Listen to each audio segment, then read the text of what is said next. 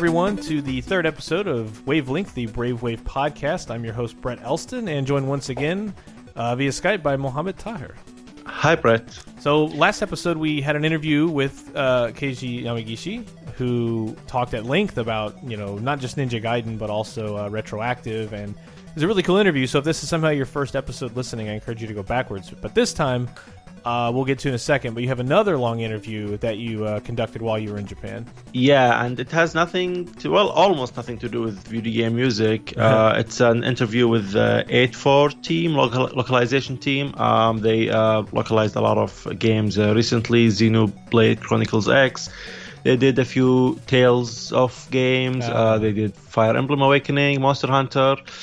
And what I like about 8-4 is that I think localization is one of those things that you don't really think that much about if you're just a regular gamer. And if you're a gamer and you're playing, let's say, an RPG and the localization is not good, like your mind won't be really thinking about a localization team. You would just think badly about like the development team itself. So localization is really important, even for the brand itself, for the development of the game, even though sometimes it feels like it's detached from game development. But as I talked with the guys at 8-4, they told me that for most of the games, if not all of them, like localization is really integral to the Japanese team, and sometimes they work with the directors of the games themselves on all the different terminologies and names and all of that. So and also 8-4, they have a really popular podcast, 8-4 Play, and they do a lot of community stuff. Like they go to a lot of events in the US and Japan, Bit Summit, all of that. So I thought it would be interesting to interview a localization team that does much more than a localization. And they also have they help co-produce or release a remix album for Sword and Sorcery, which really influenced me a lot when making the first Brave Wave album, World 1-2. So it's a lot of fun. It's all related. There's touch points in there that are relevant to, I think, people who listen to Brave Wave podcast. Yep. But yeah, localization, like it's important to distinguish, and this may come up in the interview itself, but like the difference between localization and simple translation. Working at Capcom, like Phoenix Wright was always one of these series that benefits greatly from having a great localization. There's almost always this like 6 month or more gap between these releases when they do come to the US, and it's like that act of moving it from one language to the other is much bigger. Like you were saying, it's so important and just core to the. If your game cares about its story at all, you can't just translate it and move on. You need to spend hundreds of hours, thousands of hours moving this thing over and making sure where this great joke exists, an equivalent one works. And the difference between translating Lizardon is what's Lizardon, but Charizard, okay, that's a word that I actually can kind of understand. It's got Char, it's got Lizard, got it, great. And then with the monster names too for Monster Hunter, it's like, I forget the Rathalos and Rathian, what they're called in Japanese, but Pokemon names, monster names, like, there's hits and misses all around, but it's like that's the difference that makes something feel more native to you. Like I'm playing right now Paper Jam, the Mario and Luigi series, and those have always benefited from a great localization that keeps a lot of like just snappy conversation and fun banter between these characters, that if it was just directly translated, it might feel more direct or robotic, because it's like, well, we're just writing down exactly what they said. So it is a thing. Yeah. If you're not familiar with it, there's an art to localizing for sure. Definitely, yeah, and especially if you're a localization team and you're working on a sequel, just like you said, Phoenix Wright or the Tales games. Sometimes they're related, like even if they're not related, like even if it's not a direct sequel, if they exist in the same world or the same series, you can expect monsters and items and all of that to they need to be consistent, and fans will probably notice if something is off. So but it's a really much bigger thing than simply just translating like an Excel sheet, just because you have to keep a lot of things in mind, and if it's a sequel, it's just hell to me, which makes me understand why big RPGs that are sequels, like the Trails game. I forgot the name of the game. It's a popular RPG on the Vita or PSP, and Trails it of the took Sky. it took years to come, and I think Kotaku wrote an article about it, just detailing how massive the game was. So yeah, localization is certainly something that, when done right, you'll probably not notice it. If you're not really into like, I don't know, English, if you're not into stories and all that, you might not notice it that much. But if it's bad, you'll notice it right away, and it might just be a huge turnoff. Right now, I'm playing the new Digimon story, as well as Tactics Ogre on the Vita. It's a PSP game, and Xenoblade X Chronicles. So all of them are JRPGs. All of them are meaty in a way, and it's like when playing Tactics Ogre, I can see that the localization team really spent a lot of effort on not just like coming up with appropriate names for the characters and events and all of that, and the cities, because it's a political game, and it's not silly as Japanese RPGs usually are, and also just making sense of everything, like that.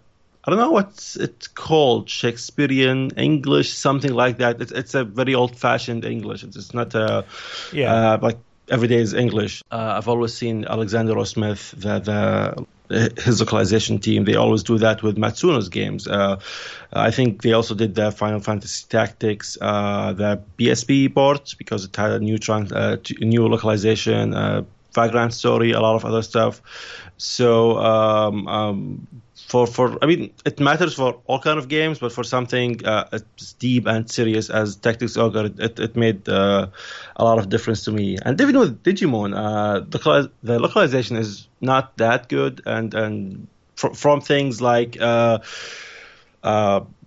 it's and it is like being wrong all the time, and sometimes like missing just periods, and sometimes I can see that the jokes between the characters are not really translated that well. So even with a silly kind of game, it can be a huge turnoff. So I think it's cool to see what 8-4 are doing, how they do it, how they convinced the developers or the publishers about the importance of localization and all of that. But before we go to the interview, we have 2 or 3 announcements. The first one is Retroactive Part 2 by Keiji Yamagishi is available on the store right now. You can buy it $8, 7 tracks. It has one track he collaborated with Ryoichi Nitta, the Ninja Gaiden 2 composer, and the last track is a remix by Saori Kobayashi, the composer of Panzer Dragoon. And a lot of people asked us whether we're planning to do a vinyl of Retroactive, and that's something we're looking at right now. The problem with making vinyl of original albums is that they probably won't sell as much as original soundtracks like our Street Fighter 2 album. So we have to be careful about the number of copies we make, just because if we made 500, let's say, and we only sold 100, then we'll have to store 400 copies in the warehouse, which is a lot of money month by month. So that's just something we're trying to see if we can do. And another thing we recently announced is, I'm not sure if we talked about this in the last episode. Once the Retroactive project wraps up, KG is making a few new tracks right now for the CD. So the CD will be Retroactive Part 1, Part 2, and then maybe 2 or 3 new tracks. And once those are done, we are in the process of demaking them all into authentic Famicom tracks. And that means those tracks will actually run on a real Famicom. So in addition to selling those authentic demakes on our store, we will also put them on real Famicom cart with art or Famicom box art by Masato Kato, the Ninja Gaiden illustrator. Yeah, we mentioned, I think, also in the last episode, you gave a pretty good status update for where those are, which I'm very excited for, to be honest. Yeah, it's amazing. And the funny thing is, Polygon interviewed KG last year, and they talked a little bit about... they interviewed KG and Masato Kato and the director of Ninja Gaiden, and when I looked at Masato Kato, I just did a quick Google search to see, like, okay, he's an amazing artist. What is he working on? And then I was surprised to see that he directed and wrote the story for and did early sketches for Chrono Trigger, Chrono Cross. Yeah. He handled a lot of Square Soft and Square Enix games, and it's such a massive departure from what he's known for back in the day, or maybe what he's used to. So I immediately went to KG and asked him, can we ask Kato to make us a new illustration for the Famicom box? And he asked him, Kato agreed, so that's really amazing. So you can find the Verge interview with KG on the website, bravewave.net/wavelength/3, the episode number. And in the Verge interview, we shared like a sketch, a work in progress sketch by Kato for the album art, for the box art, the actual Famicom box art. So it's really exciting, and I can't wait to share more of his art and more reviews of that Famicom album. So that's announcement number 1. And announcement number 2, well, it's not really an announcement, but more of an update, which is we heard back from the manufacturer regarding the Street Fighter 2 vinyl, and we received the test pressing. We sent it to our engineer, Marco Guardia, and he approved it. There's nothing wrong with it, so we're just going ahead with the production.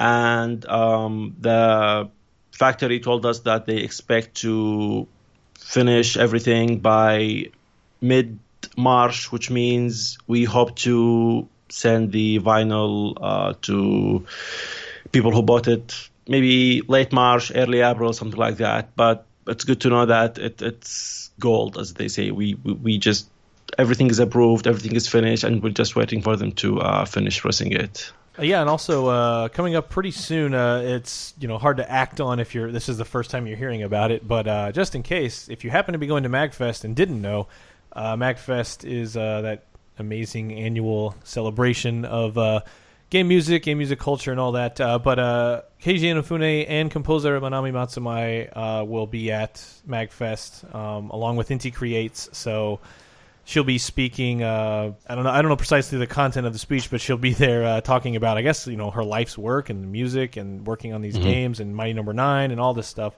So if you were already attending MagFest, that's February 18th to the 21st. You can find out more on magfest.org also, but it's also cool for Manami Matsumai to actually make it out there too, which is pretty awesome. Yeah, and I mean, she loves to sign stuff. So if you have Mega Man 1, I don't think Capcom did any promo stuff for Mega Man 10. I do remember they did for Mega Man 9. But if you have anything Mega Man 1, Mega Man 10, then just let her sign it. Oh yeah. This might be your only chance if you don't go to Japan a lot. Yeah, I was lucky to meet her at, I guess, PAX like a year or two ago for Shovel Knight stuff. But yes, her appearances in the U.S. are pretty rare. So if you're in MagFest and you're listening to the show, it can't be more in your interest to go over there and check that out. But again, you can find out more on magfest.org. Okay, without further ado, we'll move into your interview with the 8-4 guys, recorded while you were back in Japan a few weeks ago. But we'll hop into that, and we'll come back for a quick tag at the end. But enjoy.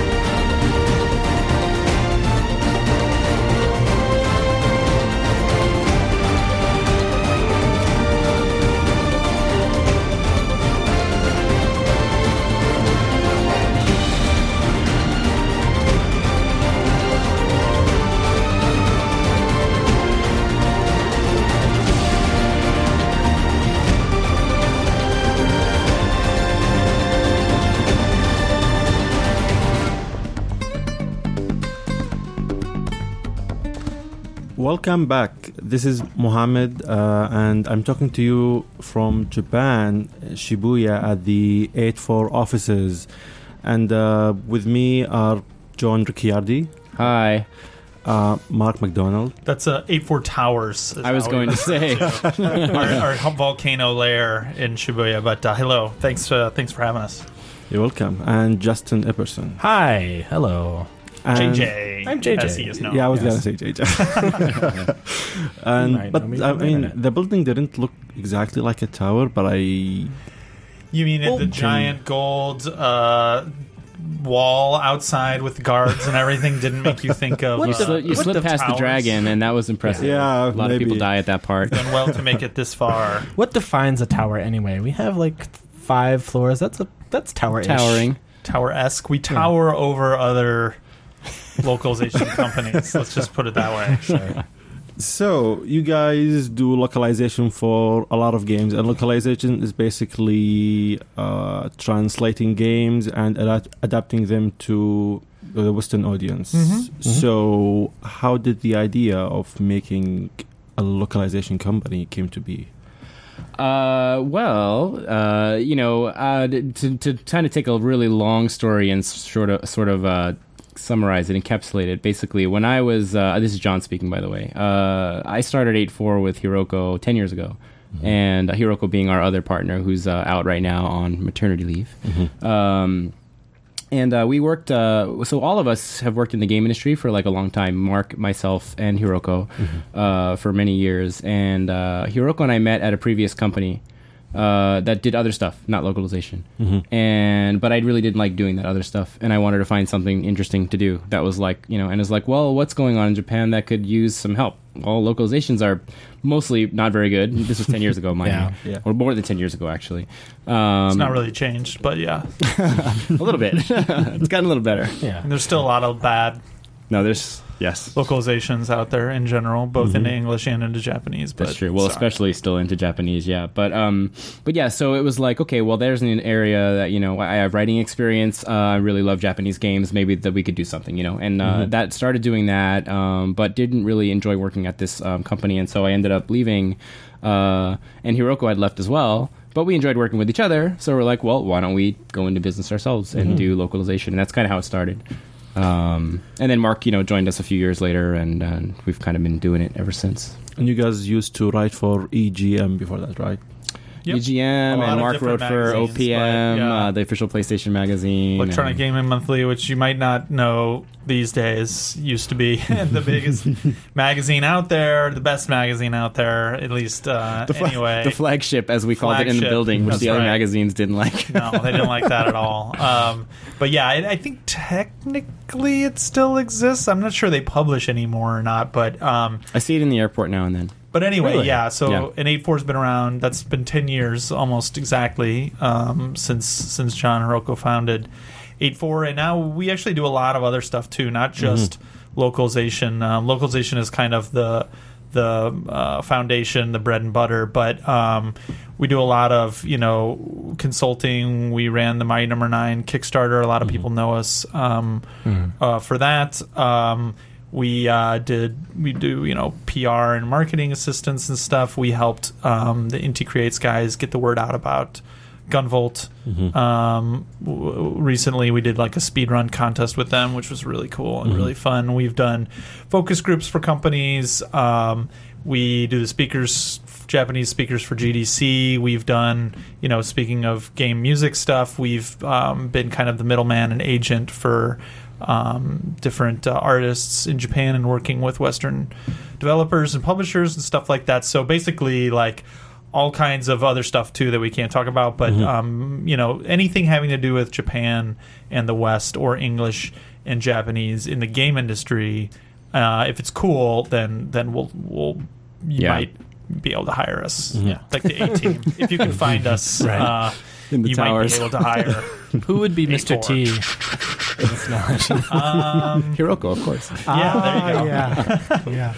So you guys did a lot of really big, heavy games, and heavy when it comes to the amount of text. That's a number of the Tales games. Yeah, heavy is a good word for it. 'Cause they can be pretty rough when they get pretty big there. But yeah, big RPGs is something we've done a lot of. And all of them are really big clients, like AAA companies. So when you started back then, how did you convince the Japanese publisher that localization is important? Because I mean, it's tough to make someone who doesn't understand another language the importance of the audience on the other side, and right.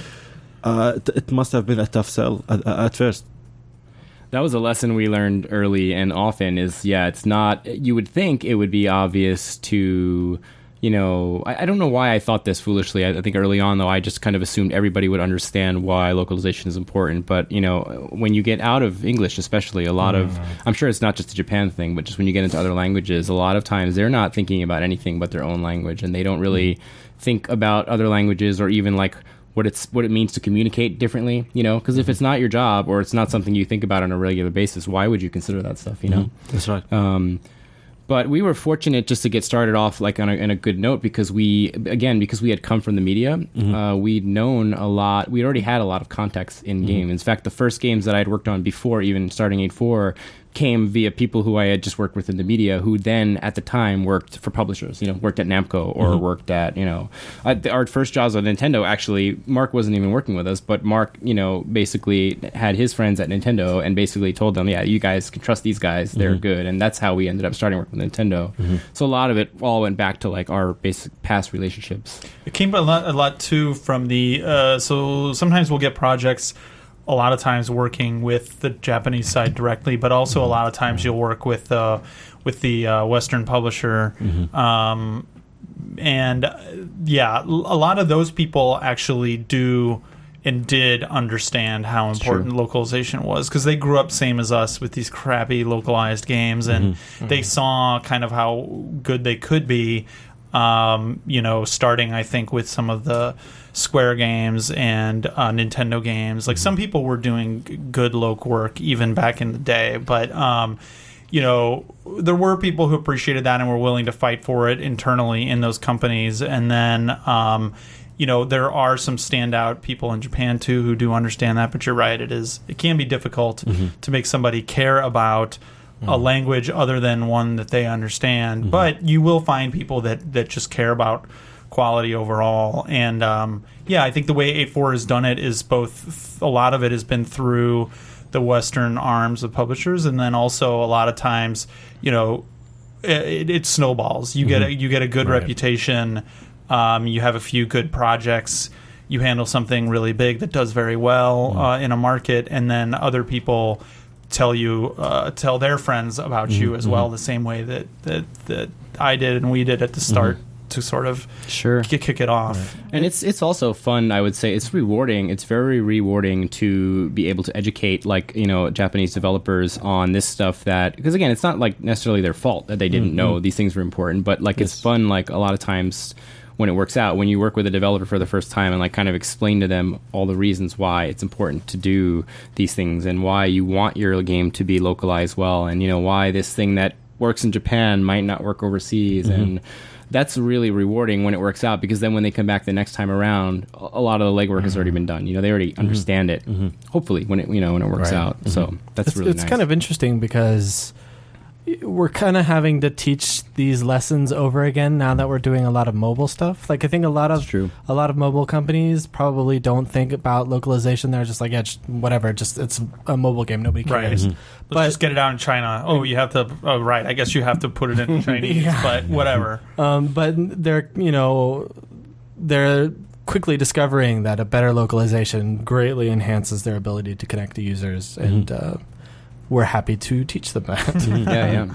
So a lot of the games that you guys worked on, the Tales games and Nier, are games that are made by people that might be influenced by some Western stuff, but they're Japanese people, and they're creating something to that audience. So are you limited to the things that you can change in the localization process when it comes to, I don't know, quests, even certain items, all of those subtle, small things that might not make that much of a difference because they're not story elements, but you notice them. Maybe it's Japanese food. Maybe sometimes it makes sense to localize that, just translate that as it is, and sometimes you want to change them. So how do you approach that for each game? Well, I think it's different. One thing to keep in mind is it's different for every project. Like some projects, I mean, even just what we would want to do changes based on the project, right? If you have a game that's supposed to be set in Japan or a very Japanese-like setting, or there are different challenges. There was a town in a certain Monster Hunter game that was very patterned after old Japan, but it was not Japanese. So you want to keep that sense and that flavor without alienating people who are not as familiar with all the different older parts of Japanese culture. But so it's different per project, and it's also different. Sometimes you're limited by the publisher too. Sometimes it's not our decision. Sometimes the publisher is like, well, this game is going to be set in Springfield, America, or whatever. Right. So sometimes we'll suggest something that, hey, we should throw out this whole naming convention because it makes sense in Japanese, but instead for America we should do it this way. And sometimes they'll be like, yep, that's cool, that totally makes sense. And sometimes they'll be like, no, the developers really want to keep it that way. And so we're like, okay, well, that's, sometimes we'll push back and forth on it a little bit. Sometimes we'll come to a compromise. Sometimes we'll get our way. Sometimes they'll get their way. But yeah, there's no set rule for even within one project. It's all context, it's all case by case basis, and that's something that we sweat a lot about and think a lot about, and I think that's something that we offer over a lot of places, is that it's all custom done, it's all hand localized, if you want to call it that. There's no one size fits all. There's no machine Google translates, okay, this is how it always is. We're always going to just keep the Japanese names for these things, or we're always going to just completely throw them away and localize them. Like, we really spend a long time, some of the names of just to go back to Monster Hunter, some of the names of the monsters of Monster Hunter is a really good example. We spend hours and hours, days, weeks even, working alongside with Capcom and the developers on coming up with names that, even though they're not Japanese in the first place to begin with, they convey a certain feeling, and they use certain root words that might have come from different languages, that you have to research and explore, and okay, well, what would get that same kind of feeling apart?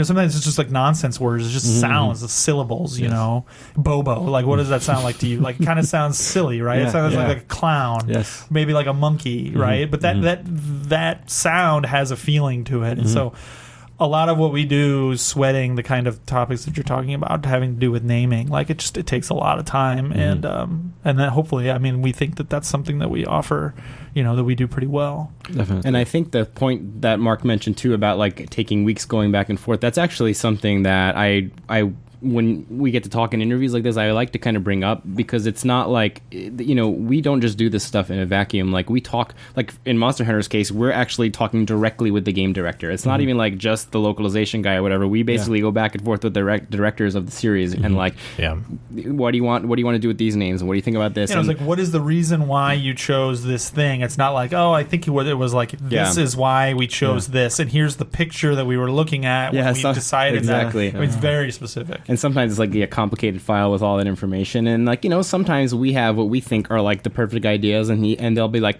no, we don't want to do that because there's this one thing, and then we're like, okay, back to the drawing board, and we'll go back and forth numerous times until we get it. But the thing that I want to get across though is a lot of this stuff we're not just changing willy-nilly. It's often with the blessing and often the feedback and the input of the original creators. And you guys worked on Xenosaga 3, right? But you didn't work on the first two games? I did. I worked on Xenosaga 1 and 2. I was actually the main editor on those, but that was previous to 8.4. That was before 8.4 had started. So, but yeah, we as 8.4 did Xenosaga 3.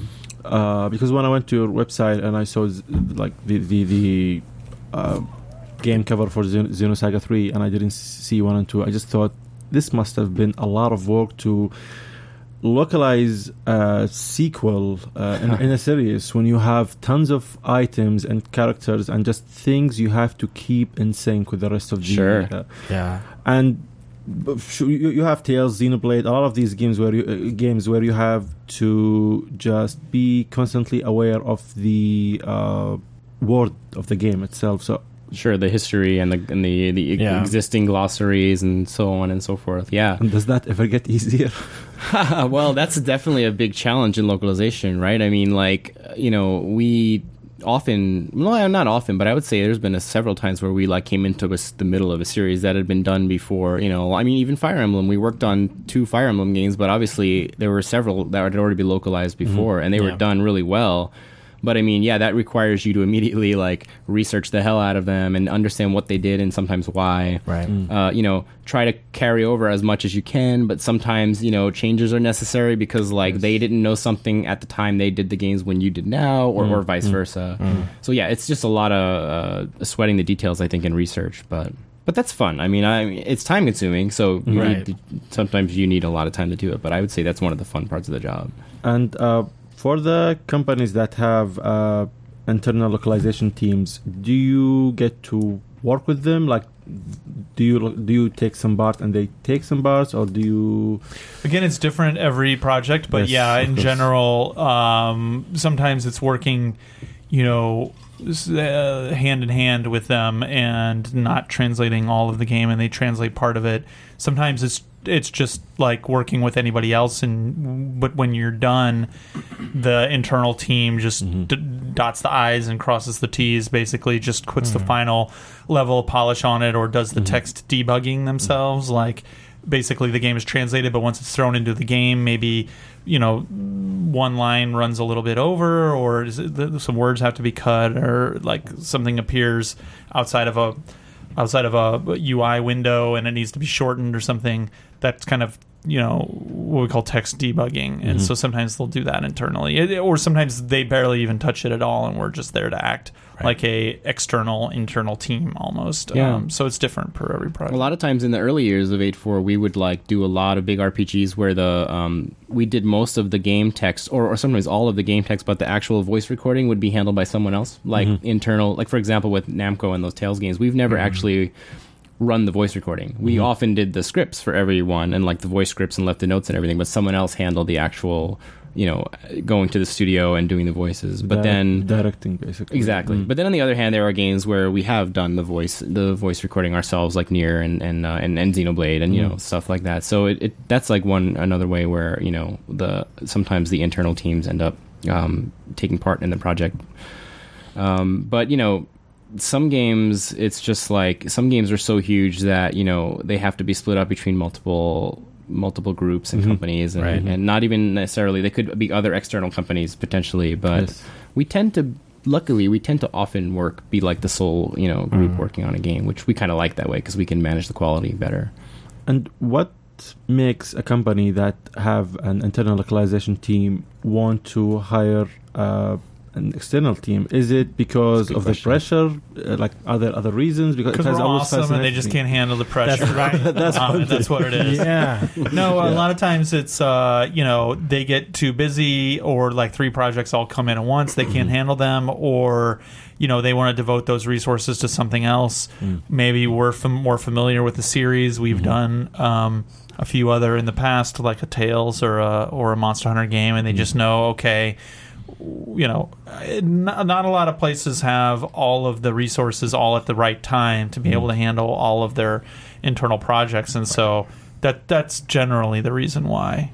And you guys didn't work on the first Xenoblade, right?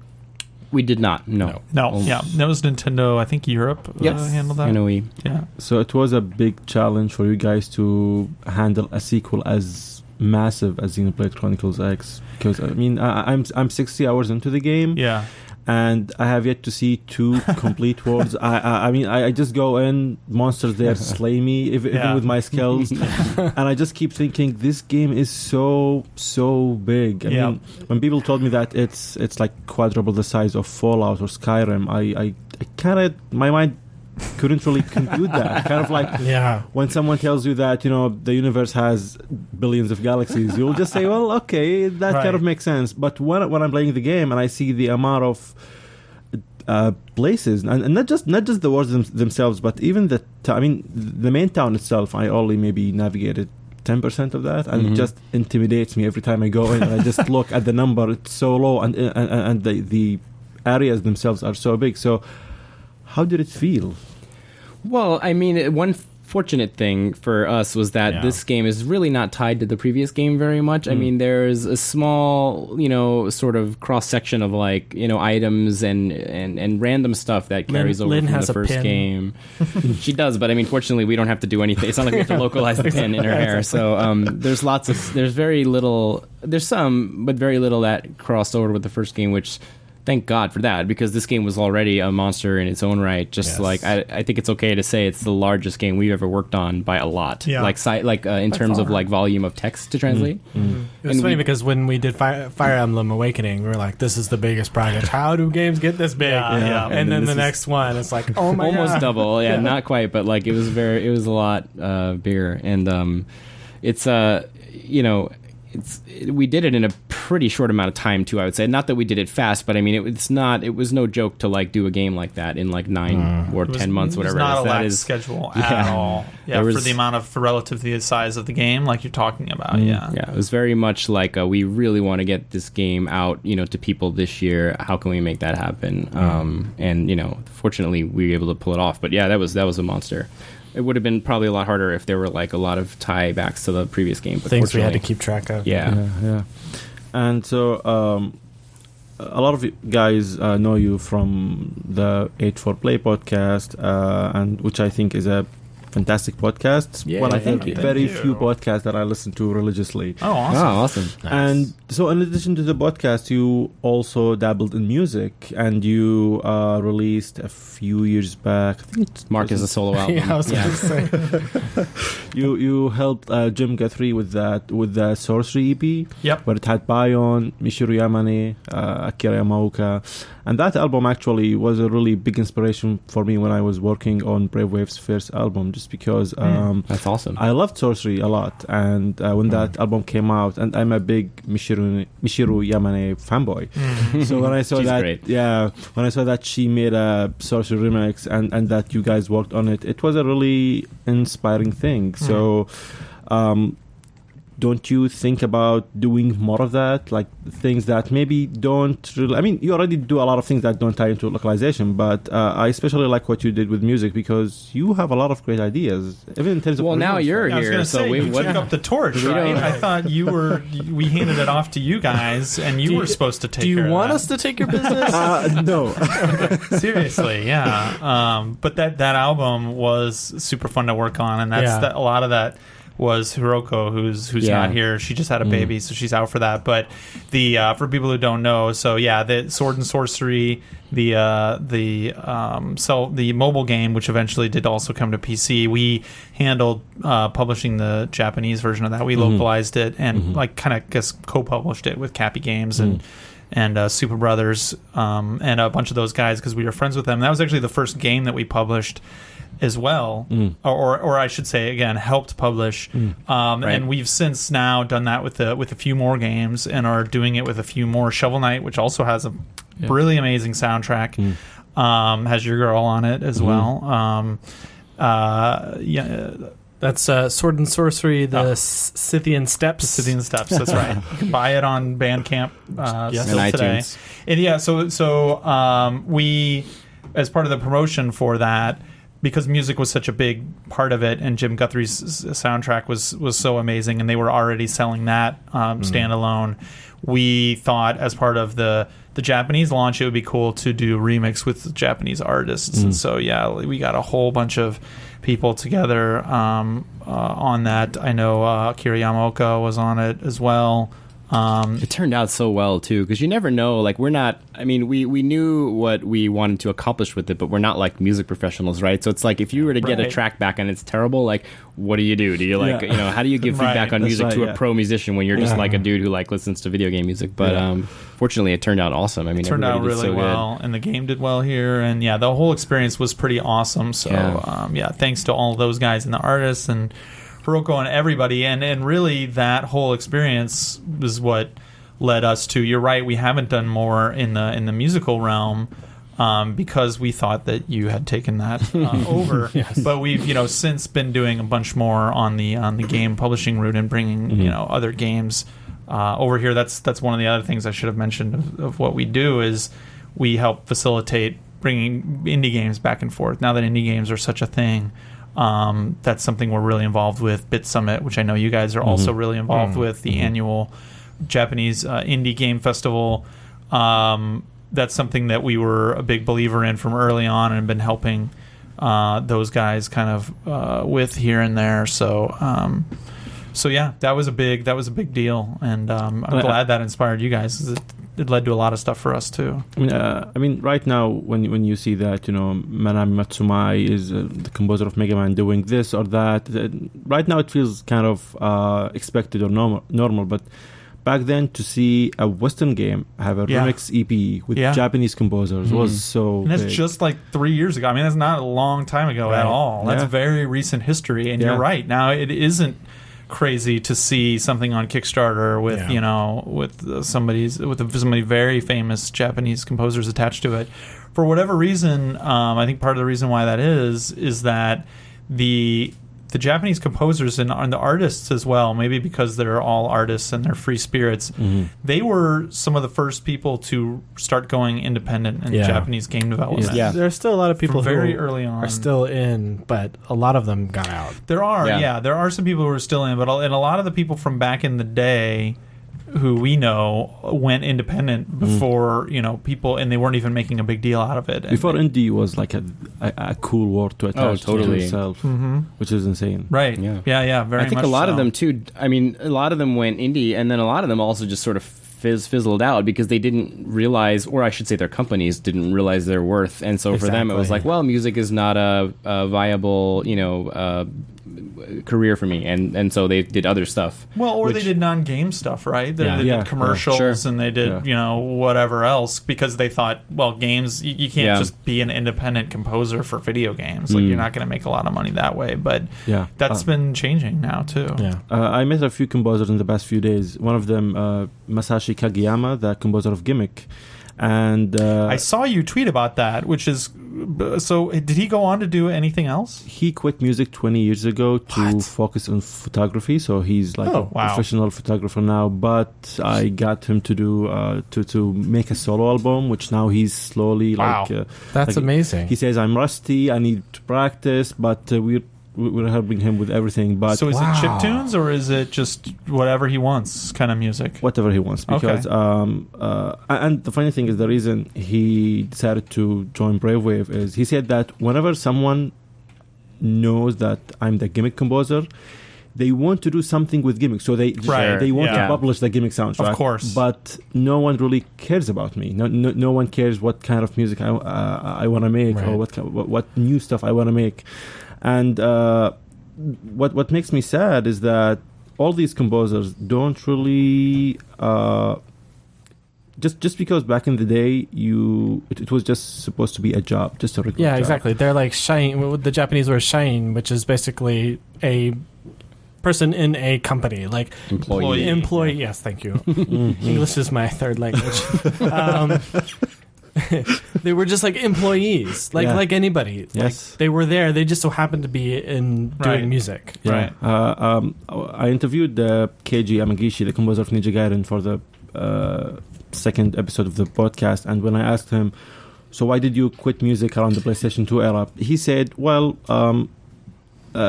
games just went for a Hollywood-like kind of sound, and I don't really know how to conduct an orchestra. So I just thought...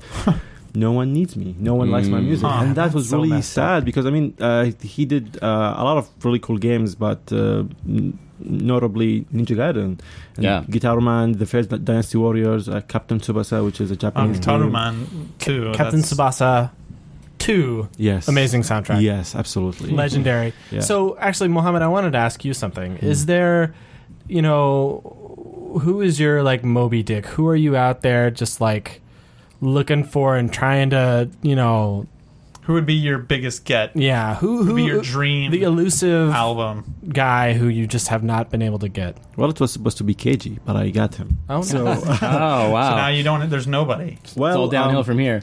Like the funny thing is, I had a list in like the iPhone Notes app with the names of the composers that I hope to work with, and like I made that 2 years ago when we first started, and all of them are now part of Brave Wave. So now awesome. I just I don't know what to do because well, one guy who I think is probably going to stay at Sega until he dies, but Mitsuyoshi-san, the composer of Daytona, Virtua Fighter, he's amazing. But I think he's like a total company man. Someone has to lure him out of there. Get him, because like they totally misuse him now. Yeah, he like makes nothing worth note. Yes, he's such an awesome guy, dude. He's a friend of ours actually, and he's like just like the funniest, coolest guy. Like he would like do ring back in the day when people still had ringtones on their like flip phones or whatever. He would like do the game over thing into like your phone for you and stuff. Yeah, he's so cool. Dude's awesome. He's an awesome guy, and like the world needs access to him. Someone needs to lure him out of Sega. You need to bust into their headquarters and yank that's him what out. I want you to do. Yeah. I am curious, because I was going to ask too, just like turning the tables around here though. But like, what is the most common reaction when you're approaching these Japanese composers about loving their music and all of that? About just in general, about wanting to work with them. What is what are the reactions you're getting the most? Let me blow your mind. The composer of Mega Man 2 didn't know that people love the music until I met him in 2013. What? Mega Man 2. And I was doing an interview with him last year. He probably still has a flip phone, that guy. Yeah. He doesn't have a smartphone. Yeah, because he has his own company now, separate from music, because we talked with him for the Kickstarter, Mighty Number 9 Kickstarter. I remember to get him involved with that. Okay, I do remember that. But I mean, to speak more like in general, has that been the thing? And people are just really like, really? Do you want me to just kind of flattered and excited? Or? Yeah. I mean, even Keiji, who knew that people loved Ninja Gaiden's music, when I asked him to make a solo album, like in the interview, he said like, "Me? Why do you want me?" Like he didn't he didn't see his style or his music as something special, and I think that's just because. I mean, even though the Japanese game musicians, like they're like in a cult, they all know each other. They like, but there's something about these Japanese composers that doesn't let them think highly, maybe, of the music that they created back then. And the other thing is, a lot of them, they didn't create chiptune music because they like chiptunes, just because that's what that was the hardware. Yeah. Yes. Right. So to them, that's like. They don't really know about the chiptune movement, all of that. So to them, that's just inferior music. And why would anyone wants to work with me where like my content is basically like those lo-fi sounds? Right. And what was that movie about that guy who was like a folk singer and then like he was like huge in South Africa and he didn't find out till later? Sugar Man. It's kind of like a whole bunch of Sugar Men. Yeah, exactly. Living in Japan. Yeah, when I was watching that movie, I just kept thinking, this is KG and Manami and everyone I know. Yeah. And it's just insane. And of course, you have people like Yoko Shimomura who did Street Fighter, Kingdom Hearts, Final Fantasy 15 now. She is like legendary. Her music is amazing. Yeah, and she's one of the few Japanese composers that have an active and massive fan base, that they're constantly aware that their music is really loved by everyone. But especially the old Famicom composers, just because they kind of quit, they don't really know that they have a lot of people that really want to hear their music. And I think, I mean, even with Keiji, when we released his first album, Retroactive Part 1, he said that he was surprised that no one from Japan wrote about it, but the West was just exploding. Everyone was writing about it, praising his style, Ninja Gaiden, and that surprised him a lot. And I think it's cool that finally they get to see the fruit of their, I don't know, yeah, totally, almost 3 decades. So labor. what's the future then for Brave Wave? Like, you guys did the Street Fighter 2 album. Is it more of that, like classic games or arcade games or things that? Yeah, so we're working on a remastering and that kind of thing? Yeah, we're working on a few soundtracks, and we're also making solo albums, because that's what I personally love the most, making music with these composers.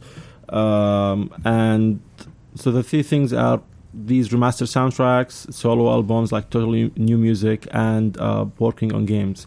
And I remember one of my friends told me, I mean, it's easy to convince someone to listen to the Ninja Gaiden soundtrack, but to tell them that the Ninja Gaiden composer made a new album and it's chiptune, it's a hard sell, and that's been tough. But we're slowly just making people aware, not just of like Mega Man, but who composed Mega Man, not just Ninja Gaiden, but who composed them. Because I know that, I mean, deep down inside, I know that there are a lot of people like me who really love those people, but just don't really think, they're not conscious about it, but they want to hear more of them. Right. Well, back in the day, they didn't even use their real names, so it was hard to even know who they were. Yeah, I would think almost, like, I don't know if you guys have done this at all, but like a mix of the two would almost be a good idea, because it's like, here's the gimmick soundtrack with, 3 bonus tracks by the guy who did it, and so you give them, what they know that they want already, and then they get something kind of, because I would be curious to hear what the guy would, but I don't know, enough to get an own album, but I would be doubly interested to get if it was included remastered. Like you do the Street Fighter 2 soundtrack, but then there's also like 5 tracks of bonus imaginary Street Fighter characters that never pick other countries that weren't actually in the game or whatever. These are actually cool ideas. I think I'm just gonna cut this section. Just cut the section out and put it in your pocket. Take these, and you won't be credited for any of them. And I think that's it. Thank you guys for having this short interview about your work. Cool. Yeah. Of course. And I think this is the part where everyone just tells me what their Twitter is and how to listen to your podcast and all of that. Oh, well, you can find our podcast at 8-4.jp. We also are on giantbomb.com. That's our second home. So if you go there, you'll be able to download the podcast. We're also on iTunes. Yep. Most any sort of RSS feeds. You can find me on Twitter at SBRSK. At MarkMacD, MarkMacD. And I'm John TV. Fantastic. Thank you guys. Thanks for having us. Thank you. Thanks for having us, Mohammed. And back to Brett.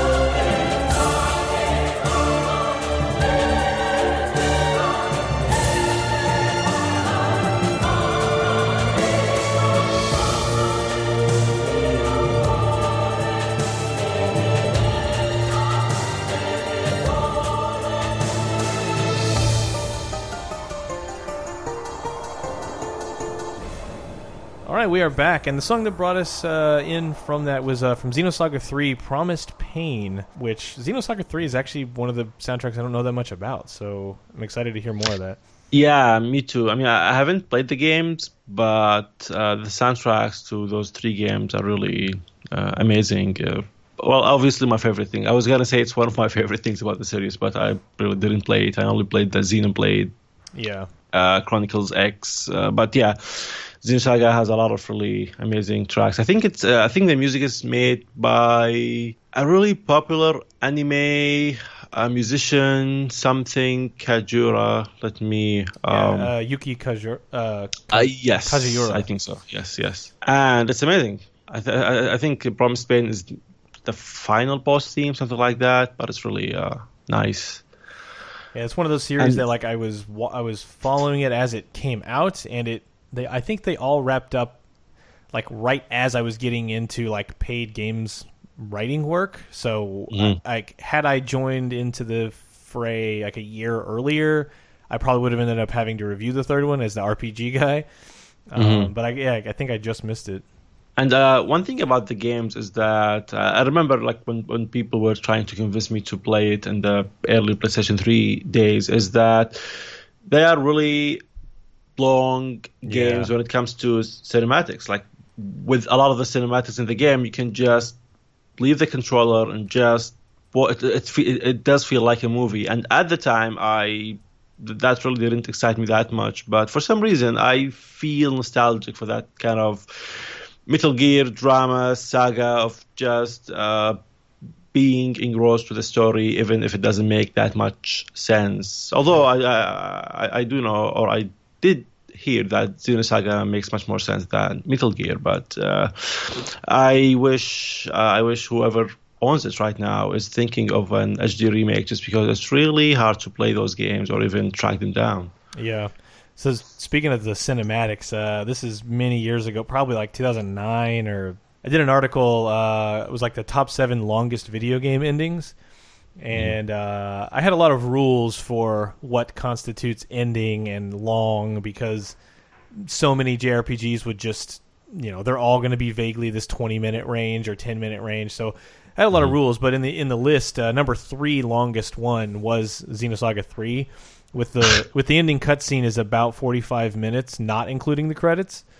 Holy shit! So it's just like a lot. It's like, oh damn, man! Like I like my endings to be conclusive, and I do like that sense of when you spend a lot of time with these characters to really feel like it's wrapped up. But man, 45 minutes. Number 1 on that was though Metal Gear Solid 4 for basically an hour. Yeah, I do remember that, and I mean, maybe when you hear an hour or 45 minutes, you don't think that much of it. But just remember that an anime episode is something like 20 minutes if you remove the songs at the beginning and the end. Yeah. And even an American show, like something like, I don't know, Breaking Bad, it's 50 minutes at most usually. So 45 minutes is really a lot. And usually in this day and age, if you're watching a long episode like American show, it's tough to fight the feeling of just really wanting to check Twitter for like a few seconds or just checking your email, something like that. So an ending of a game that's probably not as well, I don't know, written or directed as a massive American show is really just different and tough. But I kind of miss that. It's been a long time since I played an RPG that is just telling me story for most of the time. Yeah. Even though I'm playing RPGs right now. Yeah, I feel like the last story I got really invested in was probably Mass Effect for 1, 2, and 3. And right now, like, it's not quite the same thing, but like I'm at like the 110-hour mark for Bloodborne, which is almost the exact opposite, which is not telling you the story directly, but is telling you probably like a 400-hour story through architecture and item placement. Which is just such a great... That's becoming my favorite. It's consumed most of my waking thoughts. I got into Dark Souls a few years ago, but like finishing all those over and over again, and then Bloodborne is just this whole other level of like this is, I mean, this could be a whole topic for a show someday, but man, Bloodborne is like a validation of games as a storytelling medium, where games aren't just trying to be movies, but rather you can't do this in a movie, and you can't really write this in a book and get the same experience. You could do it better in a book, I think, but it wouldn't be the same thing as discovering these things as you move around an environment. Like, that's unique to games. Yeah, that's definitely a subject we'll have to like dedicate a whole episode to, because that's I think the first time I got that feeling is with Metroid Prime, because especially in that era, like developers love to give you long cutscenes, and with Metroid Prime you're really just walking and discovering this a lot of abandoned areas. And I remember when I first stepped into the Ice World, the Fendrana Drifts, and just going there, and there's nothing of importance at the beginning, and you can see like the enemies, they don't come near you, they don't harass you, they don't annoy you, and you're just walking and trying to understand how this place came to be. And of course you have the scan visor, I think, where you scan items, monsters, everything, and you slowly piece the story together. And that just made me think how